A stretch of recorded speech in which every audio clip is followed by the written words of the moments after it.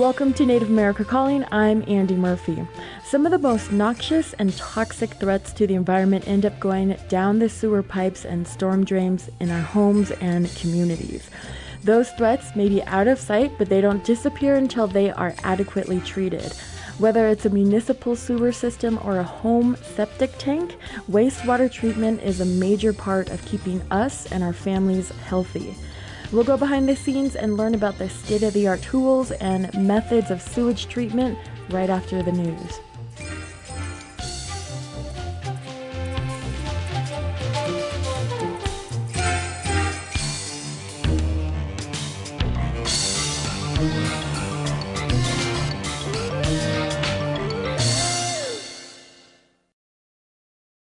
This is National Native News. I'm Shirley Jihad, in for Antonia Gonzalez.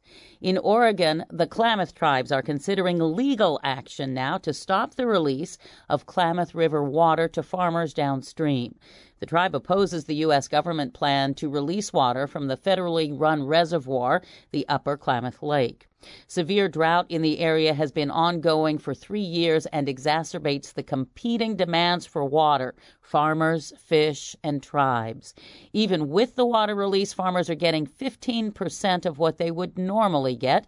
Last weekend, officials released water from the reservoir to the river to bolster salmon populations already devastated by parasites that grow in low, slow-moving water, but tribes say that's half the normal amount. Suckerfish and salmon have been dying out because of the lack of water from the reservoir to support the health of the Klamath River. Klamath tribes blame the current water crisis on what it calls 120 years of ecosystem mismanagement at the hands of settler society. Calling it the rebirth of a nation, Chippewa Cree tribal leaders welcomed the birth of the first bison in more than 20 years. The Rocky Boy Buffalo Project announced the birth of the bison calf this week and released a video showing the newborn wobbling and standing and nursing. Bison haven't roamed the Rocky Boy Reservation in north-central Montana since the early 1900s. In the 1800s, white settlers, traders, and trappers killed millions of bison. Also, the U.S. military ordered the slaughter of bison to devastate native communities dependent on the animal for food, clothing, shelter, and cultural ceremonies. Last fall, the tribe celebrated the placement of 11 bison on the Rocky Boy Reservation, thanks to gifts from conservation organizations and other tribes. The Chippewa Cree sustainability leader, Jason Belcourt, tells the Great Falls Tribune, "With this birth, we are witnessing the rebirth of a nation." After days of veto speculation, Maine's governor signed a bill that significantly expands sovereign control over water regulation for the Passamaquoddy tribe. The new law eliminates barriers set up in the 1980 Maine Indian Claims Settlement Act, which treated tribes like municipalities rather than sovereign nations. Governor Janet Mills insisted on wording that limits the tribe's control to its own territorial boundary. The legislation returns those sovereign rights that other federally recognized tribes already enjoy. The law was prompted by the tribe's effort to find a viable source of clean drinking water. The requirement they get approval from the state to drill wells on their own land prevented them from moving ahead. The interim head of Michigan State University's Native American Institute maintains the university discriminated against her and did not adequately respond to her sexual harassment complaints about a colleague. MLive reports Christy Poitra responded this week to a motion by the university to dismiss her lawsuit. She says officials continuously exposed her to discrimination, harassment, and retaliation. She is a Turtle Mountain Band of Chippewa Indians descendant. She says, among other things, that MSU denied her equitable pay and failed to resolve her interim status for the past 2 years. And she says the university shrunk the budget and even threatened to dissolve the Native American Institute. The University of Oklahoma is elevating its tribal outreach efforts. The OU Daily reports the university hired Tana Fitzpatrick in the new position of Associate Vice President of Tribal Relations. Fitzpatrick is a lawyer and a member of the Crow Nation. With National Native News, I'm Shirley Jihad.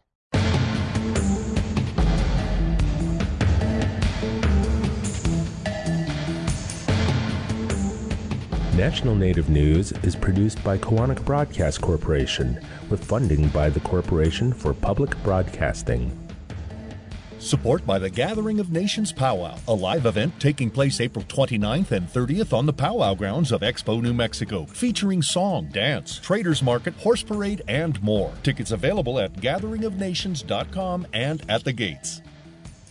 Support for law and justice-related programming provided by Hobbs, Strauss, Dean & Walker, a national law firm dedicated to promoting and defending tribal rights for nearly 40 years. More information available at hobbsstrauss.com.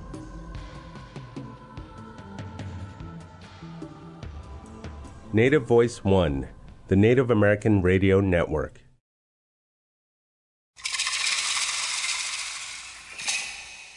This is Native America Calling. I'm Andy Murphy. Do you know what happens to the water and waste that goes down the drain in your home? In cities, wastewater travels down a network of pipes ending at a treatment facility. And in rural areas, waste is typically stored in an underground tank. We don't see this complex process, and we don't often think about it unless a drain gets clogged. The Indian Health Service is helping facilitate billions of dollars in federal money for tribal water infrastructure, which includes wastewater systems, in the next few years. In this hour, we'll learn about how wastewater management works in both rural and urban areas of Native America. We'll also share ideas for helping maintain your home system to keep pipes clean and flowing. If you're curious about how wastewater is transported and treated, join our conversation. We're at 1-800-996-2848. That's also 1-800-99-NATIVE. I'd like to bring in our first guest. Joining us from Rockville, Maryland is David Harvey. He's a captain in the U.S. Public Health Service Commission Corps and the Deputy Director of the Indian Health Service Division of Sanitation Facilities Construction. Welcome to Native America Calling, David. Yeah, hey, Andy. Thanks for having me on the call today. Yeah, thank you for joining us. So we're talking about wastewater systems and doing a little bit of research before the show. I know that there's a couple of different systems that exist out there. What kind of water systems are in Indian country? Yeah, well, there are generally kind of two types of systems when you think about wastewater systems. There's individual systems that kind of serve individual household, a single household, and then there are community systems, like you alluded to in your startup there, that have kind of a series of pipes and manholes and lift stations. And then on these community systems, they can be discharging systems that would discharge after the water is treated into a stream, or they could be non-discharging systems as well. And so all of those types of systems are what we can find in the Indian Health Service in supporting tribes to improve their wastewater access. Okay. And the individual systems, those are septic tanks, is that right? Yeah, individual systems are comprised of a septic tank and a drain field. So it's a septic tank, a concrete tank. It's typically buried in your yard somewhere, and then when you flush the toilet, the solids and the water goes into that tank, and then the solids will settle into the tank, and then the water would then flow out the tank into a drain field that would allow the water to percolate down through the soil, where there'll be some microbes there that will kind of consume some of the organic materials in the water, and typically those are cited in ways in which that they don't impact the groundwater source. So there's kind of guidelines associated with how far the groundwater levels should be from the drain field, so that doesn't pollute. Okay, so the waste it sits in that concrete or the tank, or does it get piped out somewhere? Yeah, we'll sit in the tank, and this is to bring up an important point here that individual systems require some attention of the homeowner to know that that they will need to be pumped out, and the IHS have some technical assistance along these lines to kind of provide specific guidance on when that should be. that there will have to be some actions, in not yearly, but at a frequency to remove the solids there, so that the tank does not become full and then doesn't operate in the way that it needs to. Okay. How much do these individual systems, the septic systems, cost usually? Yeah, well, I don't have particular numbers to be able to talk to the audience here today, but those vary, according to the inflation and location and what they're put in place. But if the Indian Health Service does support tribes with the provision of these facilities based on the eligibility criteria that we have, and so typically the Indian Health Service is able to support tribal members within those criteria to have these facilities installed for them. Okay. All right. And I'd like to ask a question about the couple $2 billion that's coming to the IHS for water infrastructure. But before that, you mentioned like a dispersal system of wastewater. Are those what kind of communities are those usually taking care of? Yeah. So. Community systems are designed for, and IHS works with tribes, are designed for any kind of size community that the tribe needs the support for, and so typically what we tend to look for is to provide the tribe, with a system that they'll be able to support and operate and maintain at the lowest possible cost that's going to meet their needs. And so what we would typically look to provide tribes support for is a system that is a non-discharging system, meaning that you have the water would be retained in a large lagoon area, so it's a total retention lagoon, and the waste in there would accumulate, but and the water would evaporate, and so that their size, so that both of those things kind of occur at a rate that doesn't cause any, with odors or challenges or any leakage of the water into the groundwater table because they're lined. So those are kind of the non-discharging systems. Now, if there's kind of constraints on the land where the community is located, or then there may need to be a discharging system, and I believe we have some discussions on today with some of the folks from the Navajo tribe that may be able to talk about their projects. Then those will be maybe a requirement for discharging, and when there's a discharge, and then there's some requirements by the EPA to ensure that the discharge the discharges meet the water quality conditions and don't degrade the water quality conditions in the receiving waters. But typically the IHS would try to stay away from the discharging systems because of the complexity and challenges with operations if we can. But the Indian Health Service will support tribes in any way to support them for discharging systems if they would if that's the way that the best way, it looks like the best solution. Okay. So how big of an issue is lack of access to wastewater management in Indian country? So annually, the IHS, as required by Congress, updates the sanitation needs in Indian country, and in that term, kind of incorporates water, wastewater, and solid waste. The most recent update that the Indian Health Service had was completed last November, and the Indian Health Service estimated that there's a $3.4 billion worth of need for all sanitation facilities. And of that, about $1.2 billion is related to wastewater. So that's, I guess, about 35% are related to wastewater. Okay, and that's the need, right? Is that what you're saying? The need, yep. Okay, and how were this big package from President Joe Biden's infrastructure trillions of dollar package. How much is that going to help access to wastewater management in Indian country?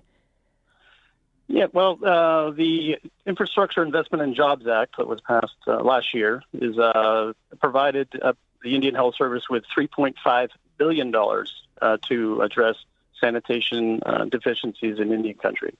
And so it should put a pretty good dent in the need. Now, what it doesn't do is stop the fact that there are what would be facilities that will continue to age and maybe need to be addressed and replaced, as well as there's probably going to be some population growth in Indian country that will be addressed. But in any case, the investments through the Infrastructure Investment and Jobs Act are going to be used to address that $1.2 billion in wastewater need that I just mentioned. Okay, cool. So IHS doesn't do maintenance on these wastewater systems or water systems in any country? Yeah, the Indian Health Service supports tribes through technical assistance to operate and maintain sanitation facilities that are constructed through the program, and we do that through various partnerships with EPA as well as USDA, and some of those services are delivered through the IHS as well to tribes to support them. Okay. And are there enough local employees to maintain these systems, or do you find that tribes are always needing more people to work these systems? Yeah, workforce shortages across water and wastewater sector is a challenge in many communities, tribal and non-tribal, and so it is always it's a challenge to attract and retain employees with the correct certifications and in the water side, and with the correct training on the wastewater side. So that's why these technical assistance that the Indian Health Service provides in collaboration with their other agency partners is an important element to ensure that if there is turnover in staff, that there's a way for that to support the tribes in getting that staff trained on how to operate the system. So yeah. The short answer to your question is yes, that's a problem, but I don't believe it's unique to just tribal communities. Okay. All right. We'll be back right after this short break.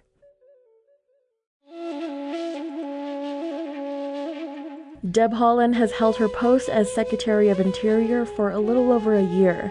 She brought a lot of hope and pressure with her when she took the position. We'll get perspective on the track record she's built up so far and any potential progress or pitfalls on the horizon. That's on the next Native America Calling.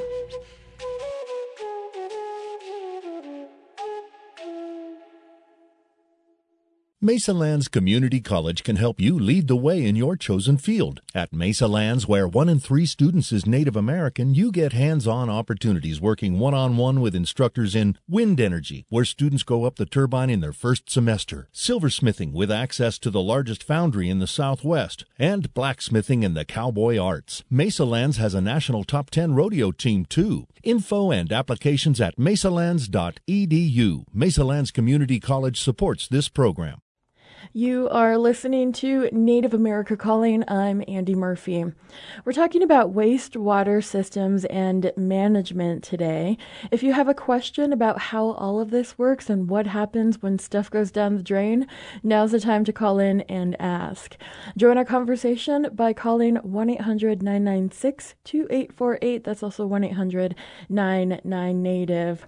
We have David Harvey on the line with us. He's the Deputy Director of the Indian Health Service Division of Sanitation Facilities Construction. And I would like to bring in another guest right now. Joining us from Fort Defiance, Arizona is Rex Kuntz. He's the Deputy General Manager at Navajo Tribal Utilities Authority, and he's Navajo. Welcome to Native America Calling, Rex. Good afternoon. Thank you for the invite. Pleasure to be here. Yeah, thank you so much for joining us. So, I was talking with David about the different kinds of wastewater treatment systems in Indian country, and I wanted to know what kind of wastewater systems are there on the Navajo Nation. Well, David did a good job. I know David. We've had a lot of interactions and dealings and partnerships. Appreciate his work and his time that he's dedicated and spent it on Navajo as well. He pretty much covered a good description of wastewater technology and supply, but I'll add a little bit more. You do have the septic tank and drain fields for individual homes that are too far from a community system, and then you have a community system that's a network of pipes that you described at the beginning that gravity flow into a treatment facility. And the treatment facility is where you have some variations. A lot of things on Navajo were built to be as low maintenance as possible. And so a lot of those community systems feed into what we call an environmental lagoon system. It's just a series of cells, and as the wastewater flows into them, the solids settle out, and the clarified liquid flows into another cell, and at a further clarification, it continues on. In some cases, they're built to be pretty large surface area. They dispose of the wastewater, mostly the liquid, by evaporation. So as they go through that system, many of them are what's called total retention. There's enough of that process that it's able to contain all that wastewater. And then the solids are usually digested by microbiology in the lagoon, and bugs in the water that basically eat and digest the solids. At some point in time, after several decades, sometimes that sludge at the bottom does also have to be dredged out and disposed of. But for the most part, that's a self-contained full retention lagoon. The next version is that it gets to the point where you may have to discharge into an open waterway. So there are EPA requirements, and we answer to both U.S. EPA as well as the local Navajo Nation EPA. And there are federal requirements that the quality of the wastewater has to meet in order to be discharged. And typically, before it's discharged, it's chlorinated and then dechlorinated before it's released. It's not drinkable at that point, but it is clean enough to discharge. So we have about 7 of those right now on Navajo, probably about 85 lagoon community systems. And the third migration is a mechanical treatment plant. And what those do is you use mechanical means to separate the solids from the water, and then mechanical means to further break up and digest the solids and put the water through a clarification process. There's chemicals added, and those have a lot more human control, and you can have a better effect on the outcome.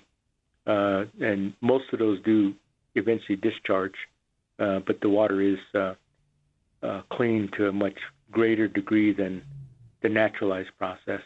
And the naturalized process really depends on the biology. It can be affected by the seasons.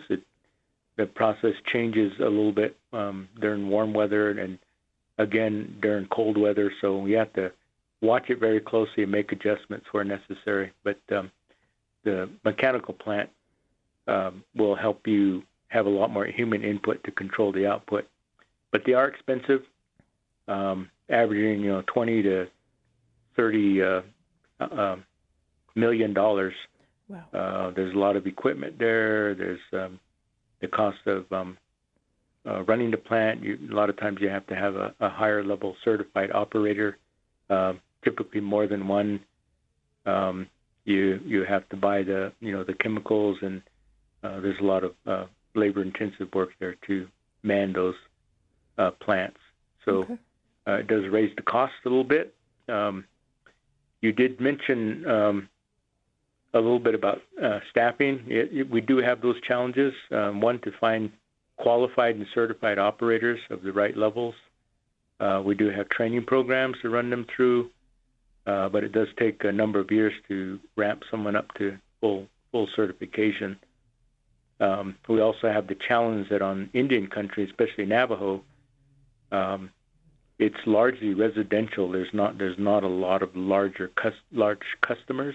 Mm-hmm. So typically utilities have concentrations like in the town, in towns where there's a lot of large customers, community businesses, commercial properties. There might even be some industry there, and those customers are charged a little bit higher rate, and those will subsidize residentials. And on Navajo, we're basically funded by about 95% residential, so our income is not very high, and so it takes a lot of work to stretch those dollars, and it's not easy just to add revenue or increase the revenue because of the high unemployment and the low median incomes. So that's always a challenge that you have to work through to try to overcome. So it's a little bit of a different scenario than what you experience in other places. But those are basically the ins and outs of Navajo. Mm-hmm. We have about 39,000 water customers, and of those 39,000, I believe we have about 11,000 of those that are connected to a domestic system, and then the rest of those customers are too far from a domestic system. They might have piped water, but they typically will have a septic tank and drain field to dispose of their wastewater. Okay. So that kind of paints you a picture of Navajo. Yeah, I can relate. In Crown Point, one of those, you said 86 lagoon systems. There's one right there in Crown Point, just off to the side of the town, and I was always kind of curious about what that is, what that was, and then I had never ever seen people working over there, but I guess that happens just every now and then, since that's very low maintenance, a very low maintenance way to deal with wastewater. But I wanted to ask a more specific question. How is wastewater cleaned? Say, when it's going to be discharged into a waterway, what actually happens? What kind of chemicals goes in it before it's released into a waterway? Okay, basically the system will try to separate the solids from the liquids, and the liquids go through several evolutions of trying to clarify it and remove more and more of the solids down to the very, very fine solids. And so it basically, that's what it is with the water part. You just get it clarified to the point where it's got everything removed from it through filtering processes and things like that. And then eventually you get it to the point where it's clear enough to release, and you disinfect it with chlorine, and then following that you dechlorinate, which means you remove the chlorine from it. So it just comes out as a very clarified liquid. But again, it's not treated to the point where you can drink it. That would require more intense filtering process. The solids are mechanically broken up and reduced as much as possible, and then you go through a process of dewatering those solids further to the point where you have almost all the moisture moved out of it, and then you put it into a drying process. There's different methods of doing it, but there's chemicals that you can put in there to also further dry it and remove more moisture. And then once you have a dried material, it can either be disposed of into an approved landfill, or it can be incinerated. So that's kind of the two processes. And so typical treatment plants will have a treatment train that separates the water and the solids, and it moves it through those processes. And most will at least have two of these trains, so you can take one down and do maintenance on the other. And then if you need additional capacity as the communities grow, you can always add an additional treatment train. That's how you can upsize them. So the plants are good in that you can have a greater impact and effect on them from human input, but they also are set up to where you can grow them by increasing treatment trains when necessary. So those are the advantages of it, even though they cost more. Yeah. All right. Cool. Well, thank you, Rex. We have Rex Kuntz on with us. He's the Deputy General Manager at Navajo Tribal Utilities Authority in Fort Defiance, Arizona. If you have a question for him or any of our guests today about what happens when stuff goes down the drain, you can give us a call at 1-800-996-2848. That's also 1-800-99-NATIVE. And we do have a caller on the line with us. We have Jen listening in East Texas. She's listening online. Hey, Jen. Hi, Monica. Thank you so much for taking my call. I am so excited for the Navajo Nation. I have friends there and I visit there, and I know the situation with water going into the homes, that, the infrastructure just has not been there because it's such a huge area the Navajo Nation is. So I'm wondering, in Biden's allotment of money going to the Navajo Nation, will they be able to add infrastructure to many more homes that are just so widespread? It takes so much money to do that. So that's my question. Thank you. You want to answer it, or shall I just hang up? We'll have Rex answer that question for you. Rex, do you have an answer for Jen here? Sure. Appreciate that. That's a very, very good, insightful question. And what happens there is that the Indian Health Service has a sanitation deficiency system that kind of logs in the needs, and their current system shows a total of $543 million worth of unmet needs. So I earlier said we had about 39,000 water customers connected to our system, and we estimate there's about another 14 to 15,000 that don't yet have running water. So that's the target. Now, each year, Indian Health Service funds the connecting of homes to a public law 86-121, and their charge is to deliver sanitary services to Native homes. So Navajo gets a chunk of that money. The unfortunate part is, due to budgets and constraints, they aren't able to fund very much of it every year, roughly about 15 to 20 million a year. You do have a growth rate, you have other factors. So they're chipping away at it, but it wasn't really significant progress just due to funding constraints. So in this infrastructure bill, they basically, in a sense, attempted to fully fund the unmet need. So it is a dollar amount that was funded for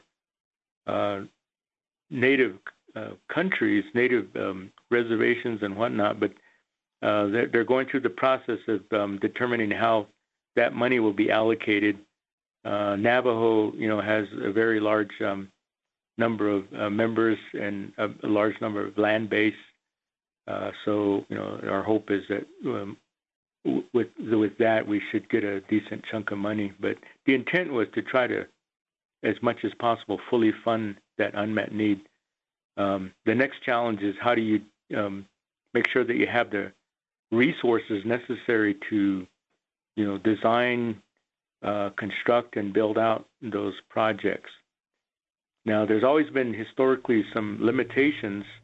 Their charge basically is to serve homes, so it does not take money to community development or for future projection, which the nation has to find either through their own ARPA allocations or through other programs, the ability to grow enough, the added capacity to add commercial development, business development, community improvements, things like that may consume water. So I think through partnerships, those parties can partner together and try to build systems with both components, capacity for the homes and capacity for other development. So we're working through those strategies right now with all the parties, trying to find a way to make all this stuff work in combination. On the surface, from the dollar amount, it appears there's enough to try to get to all of those homes. The second challenge is physically, can you make that work? You may have the money to extend the lines, but there are a lot of homes that are very, very widespread from each other, and you have some challenges trying to keep the water clean and treated over these long distances. And you may have your disinfection dissipate by the time it gets to the home, and they may be getting stagnant or untreated water at that point. So you're trying to hopefully build out systems, build out the community, and get people to migrate closer to where the density is, and then that in itself makes the whole system more sustainable. All right. So, but it really depends on the individuals and the culture here, and everybody's so used to rural living. They're coming out of a ranching and herding type lifestyle, and the younger generation is in the 8-to-5 job type. All right. Thank you so much for that, Rex. We're going to be back right after this break. We got a couple of callers on. We'll get to you when we get back. Are you Native American with a disability and feel you have not been able to access services for you or a loved one? The Native American Disability Law Center can help. The Native American Disability Law Center is a not-for-profit 501c3, and there is no charge for this help. More info at 800-862-7271 or nativedisabilitylaw.org, who support this show. Thank you for tuning in to Native America Calling. I'm Andy Murphy, and today we're focusing on wastewater. Do you know what happens on the other end of a drain? You got a question for us? Give us a call at 1-800-996-2848. That's also 1-800-99-NATIVE. Let's get to some of the callers here. We have Jerry listening in Albuquerque, New Mexico on KUNM. Hey, Jerry. Hey, how are you? Good. What's your question? Well, let me explain. First of all, I'm interested in, believe it or not, very interested in the subject because I'm a Native American who migrated from another place. So I'm interested in Native American issues in general, but I'm very interested in wastewater because I have a background in urban and community planning. Let's just put it that way.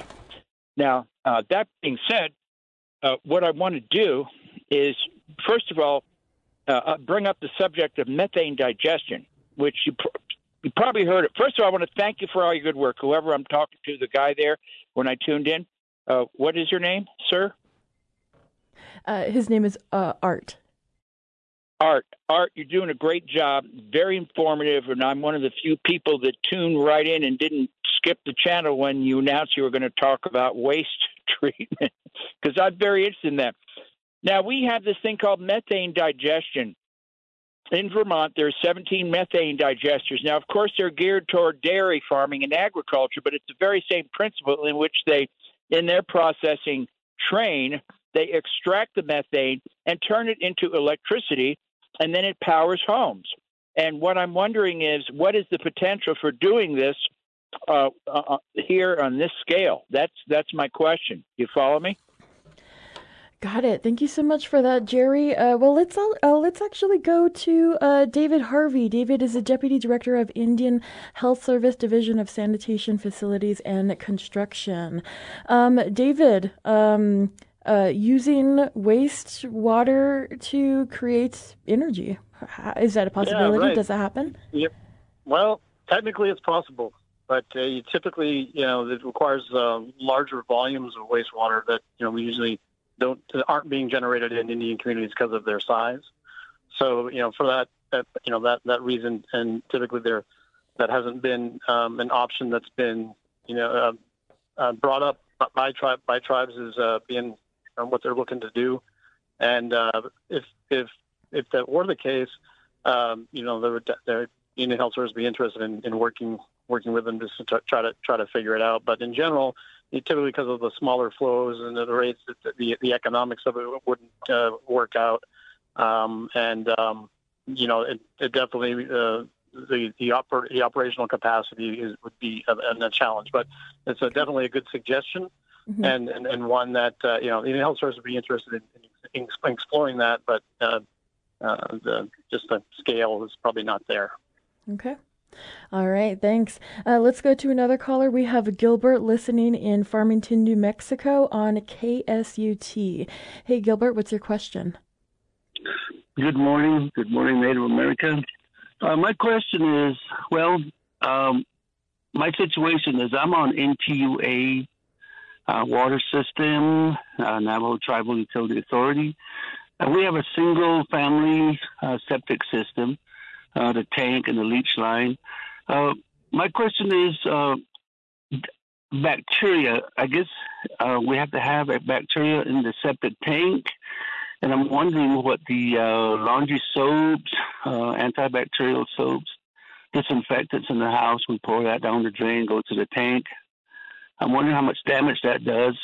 Just blindly, just from what we see on TV, we buy additives. We add that to the, go by the instructions, add it to our septic tank system. And I'm just wondering how much information is out there on that.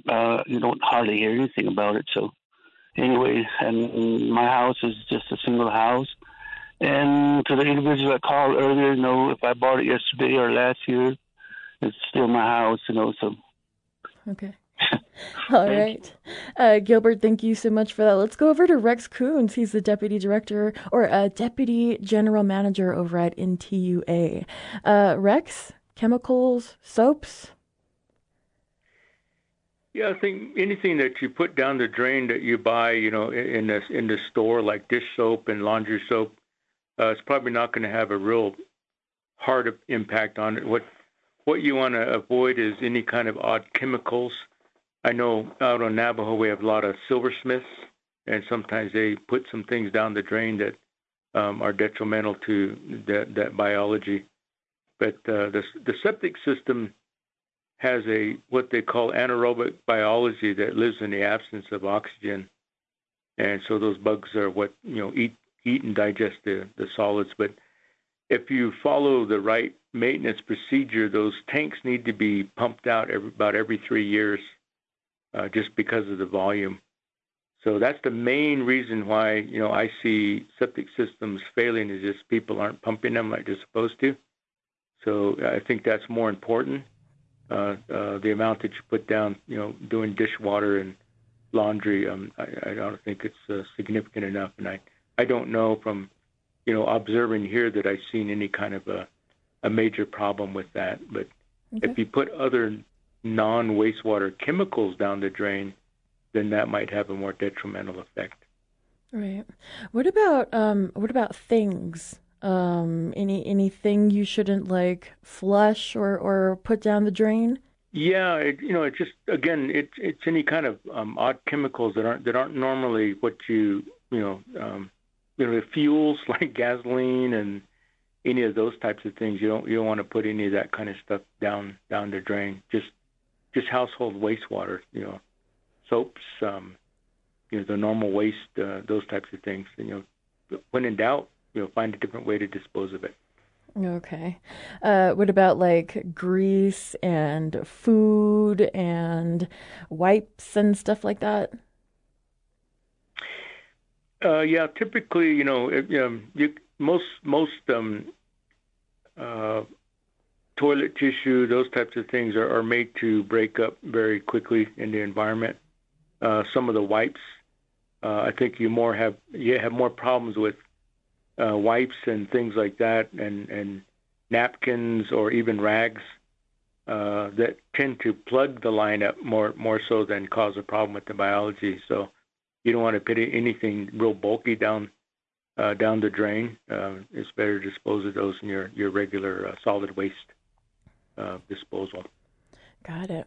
All right, let's go to another caller. We have Link in Taos, New Mexico, listening on KUNM. Hey, Link. Hey there, how are you?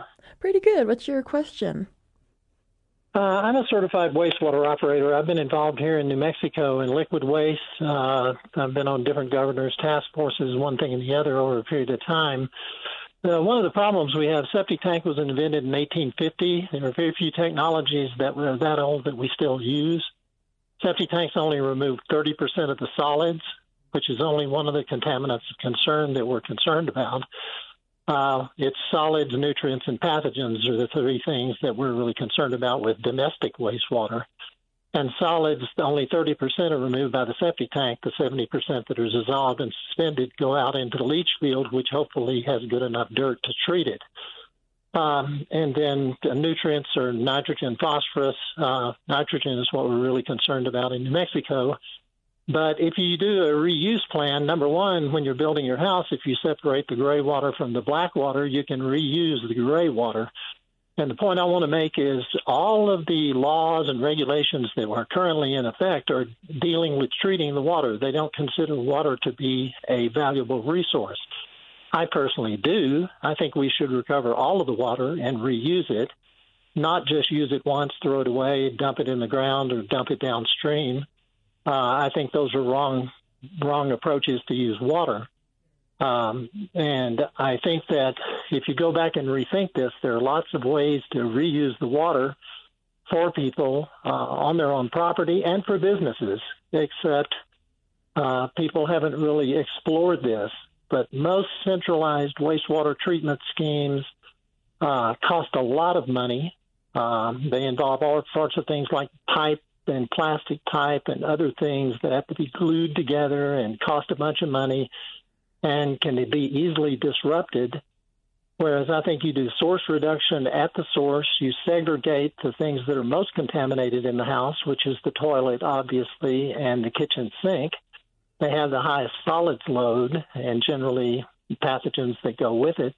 You segregate your laundry water, you segregate your bath water, and you can either treat those minimally, like running them through just a very small sand filter, which can be nothing more than a 5-gallon bucket with sand in it.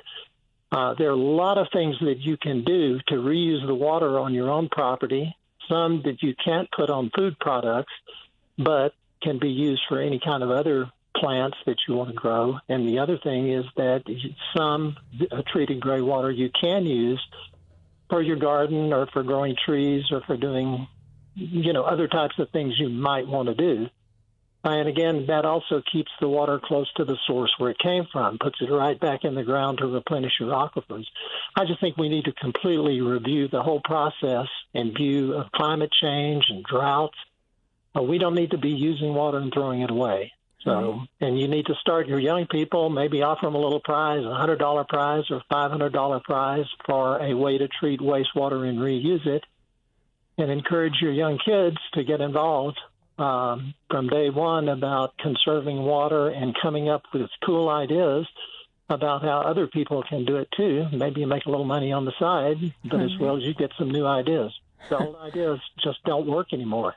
All right, Link, thank you so much for that. I'm going to bring in another guest just right after this caller here, but they are doing engineering. They're an engineer, and we would like to hear from them in just a bit. But we have a caller here. We have Megan in Anchorage, Alaska, listening in on KNBA. Hey, Megan. Can you hear me? Oh, yep, we can. Great. I'm calling from Anchorage, Alaska, but I'm an advocate for water and sewer for my tribe. Right now, we have been trying to change the paradigm of how our unserved communities become served with water and sewer. We have over 30 communities unserved in Alaska, $2 billion water and sewer need, and that's a very low estimate. And the challenge that we faced here in Alaska is that our state government has implemented a series of regulations that if we are not colonized enough, we don't get clean water.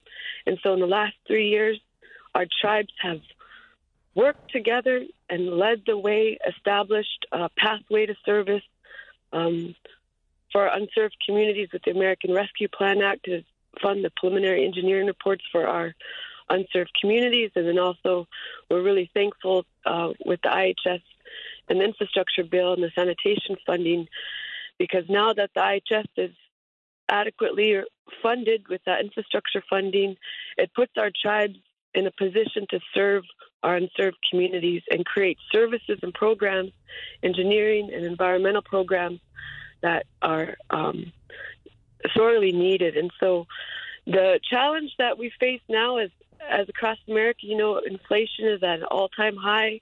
Mm-hmm. We have a construction season that is absolutely short. You have to have all your pre-planning done before the spring barge, everything on the barge, materials, labor lined out, so your projects are executed in very short construction season, and that drives up the cost. And so we are at a point in time where it is absolutely necessary for us to coordinate water, housing, sewer and roads. It all is integrated development that to reduce the cost of construction, our tribes must be empowered to coordinate that investment. And right now with IHS, we have challenges where these regulations themselves increase the cost of construction. And so there are ways to partner in Alaska. I'm speaking, more directed toward the IHS official, that, we have to partner with the Denali Commission here in Alaska. And, the IHS is our most important partner in serving our communities. They're the primary agency responsible for access to clean water. And it's our tribes that will lead the way if empowered to do so. And so thanks for sharing. I'll keep my comments short. All right. Thank you so much, Megan. So joining us from Tucson, Arizona is Dr. Ronson Chi. He's the founder and principal engineer of Riley Engineering, and he's Navajo. Welcome to the last couple minutes of Native America Calling, Ronson. Hey, Andy. Glad to be on the show. Thank you. Yeah, gosh, there was lots of callers. I kind of wasn't expecting there to be lots of callers, but we're hearing from one of the callers that, engineering is something that we need to get young people into. You're an engineer. I mean, could you talk about what your journey has been like to become this engineer who builds some of these wastewater systems for tribes? Yeah, so I think for me, I'll just kind of explain my story. I grew up on the Navajo reservation, limited water, hauling water, limited infrastructure.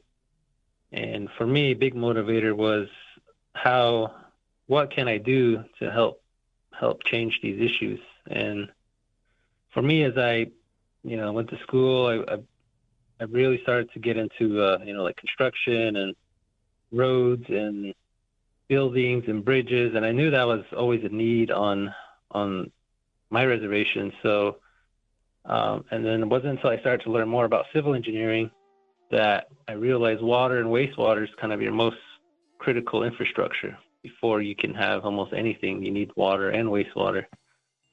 So that's kind of where I started to focus my studies was how do I become an engineer that can build these water and wastewater systems. But I think the real demand and need is in the civil engineering field. There's not a lot of native civil engineers out there. There's only a handful that I know of that actually can design water and wastewater systems. So I encourage a lot of younger kids to go into the civil engineering field, and that's really where you'll be able to have the skills to design these water, wastewater systems. Right. All right. Well, thank you so much, Ronson. We'll have to bring you back for another civil engineering show or construction show in the future. But that's all the time we have here. I'd like to say thank you to our guests, David Harvey and Rex Coons, who were with us today. I'm Andy Murphy from the Navajo Nation. We'll see you next time. If you're hurting in your relationship or have been affected by sexual violence, Strong Hearts Native Helpline is a no-charge, 24/7, confidential and anonymous domestic, dating, and sexual violence helpline for Native Americans. Help is available by calling 1-844-7-NATIVE or by clicking on the chat icon on strongheartshelpline.org. This program is supported by Strong Hearts Native Helpline.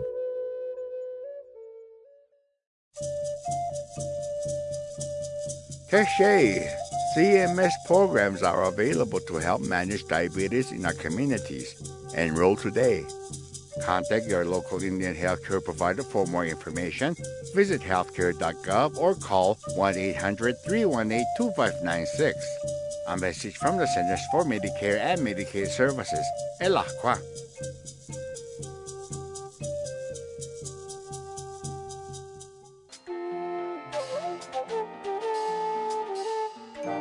Native America Calling is produced in the Annenberg National Native Voice Studios in Albuquerque, New Mexico by Koahnic Broadcast Corporation, a Native nonprofit media organization.